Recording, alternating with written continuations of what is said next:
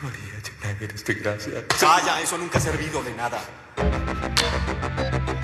¡Abre los ojos y mira lo que hiciste!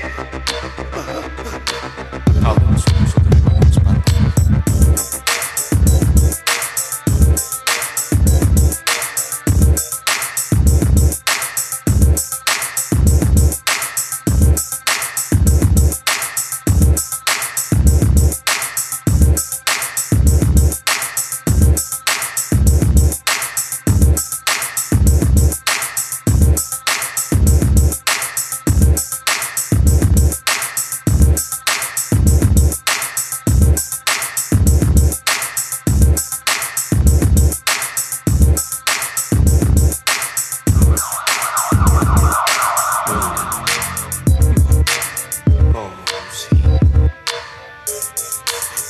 No, no puedo.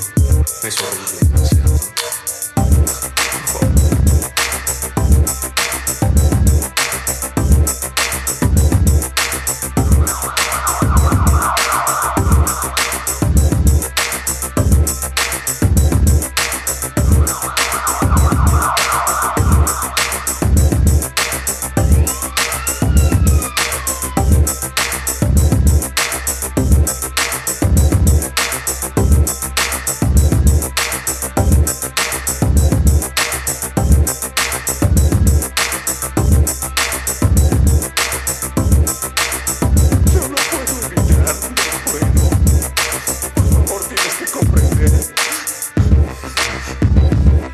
Créeme que lo entiendo muy bien.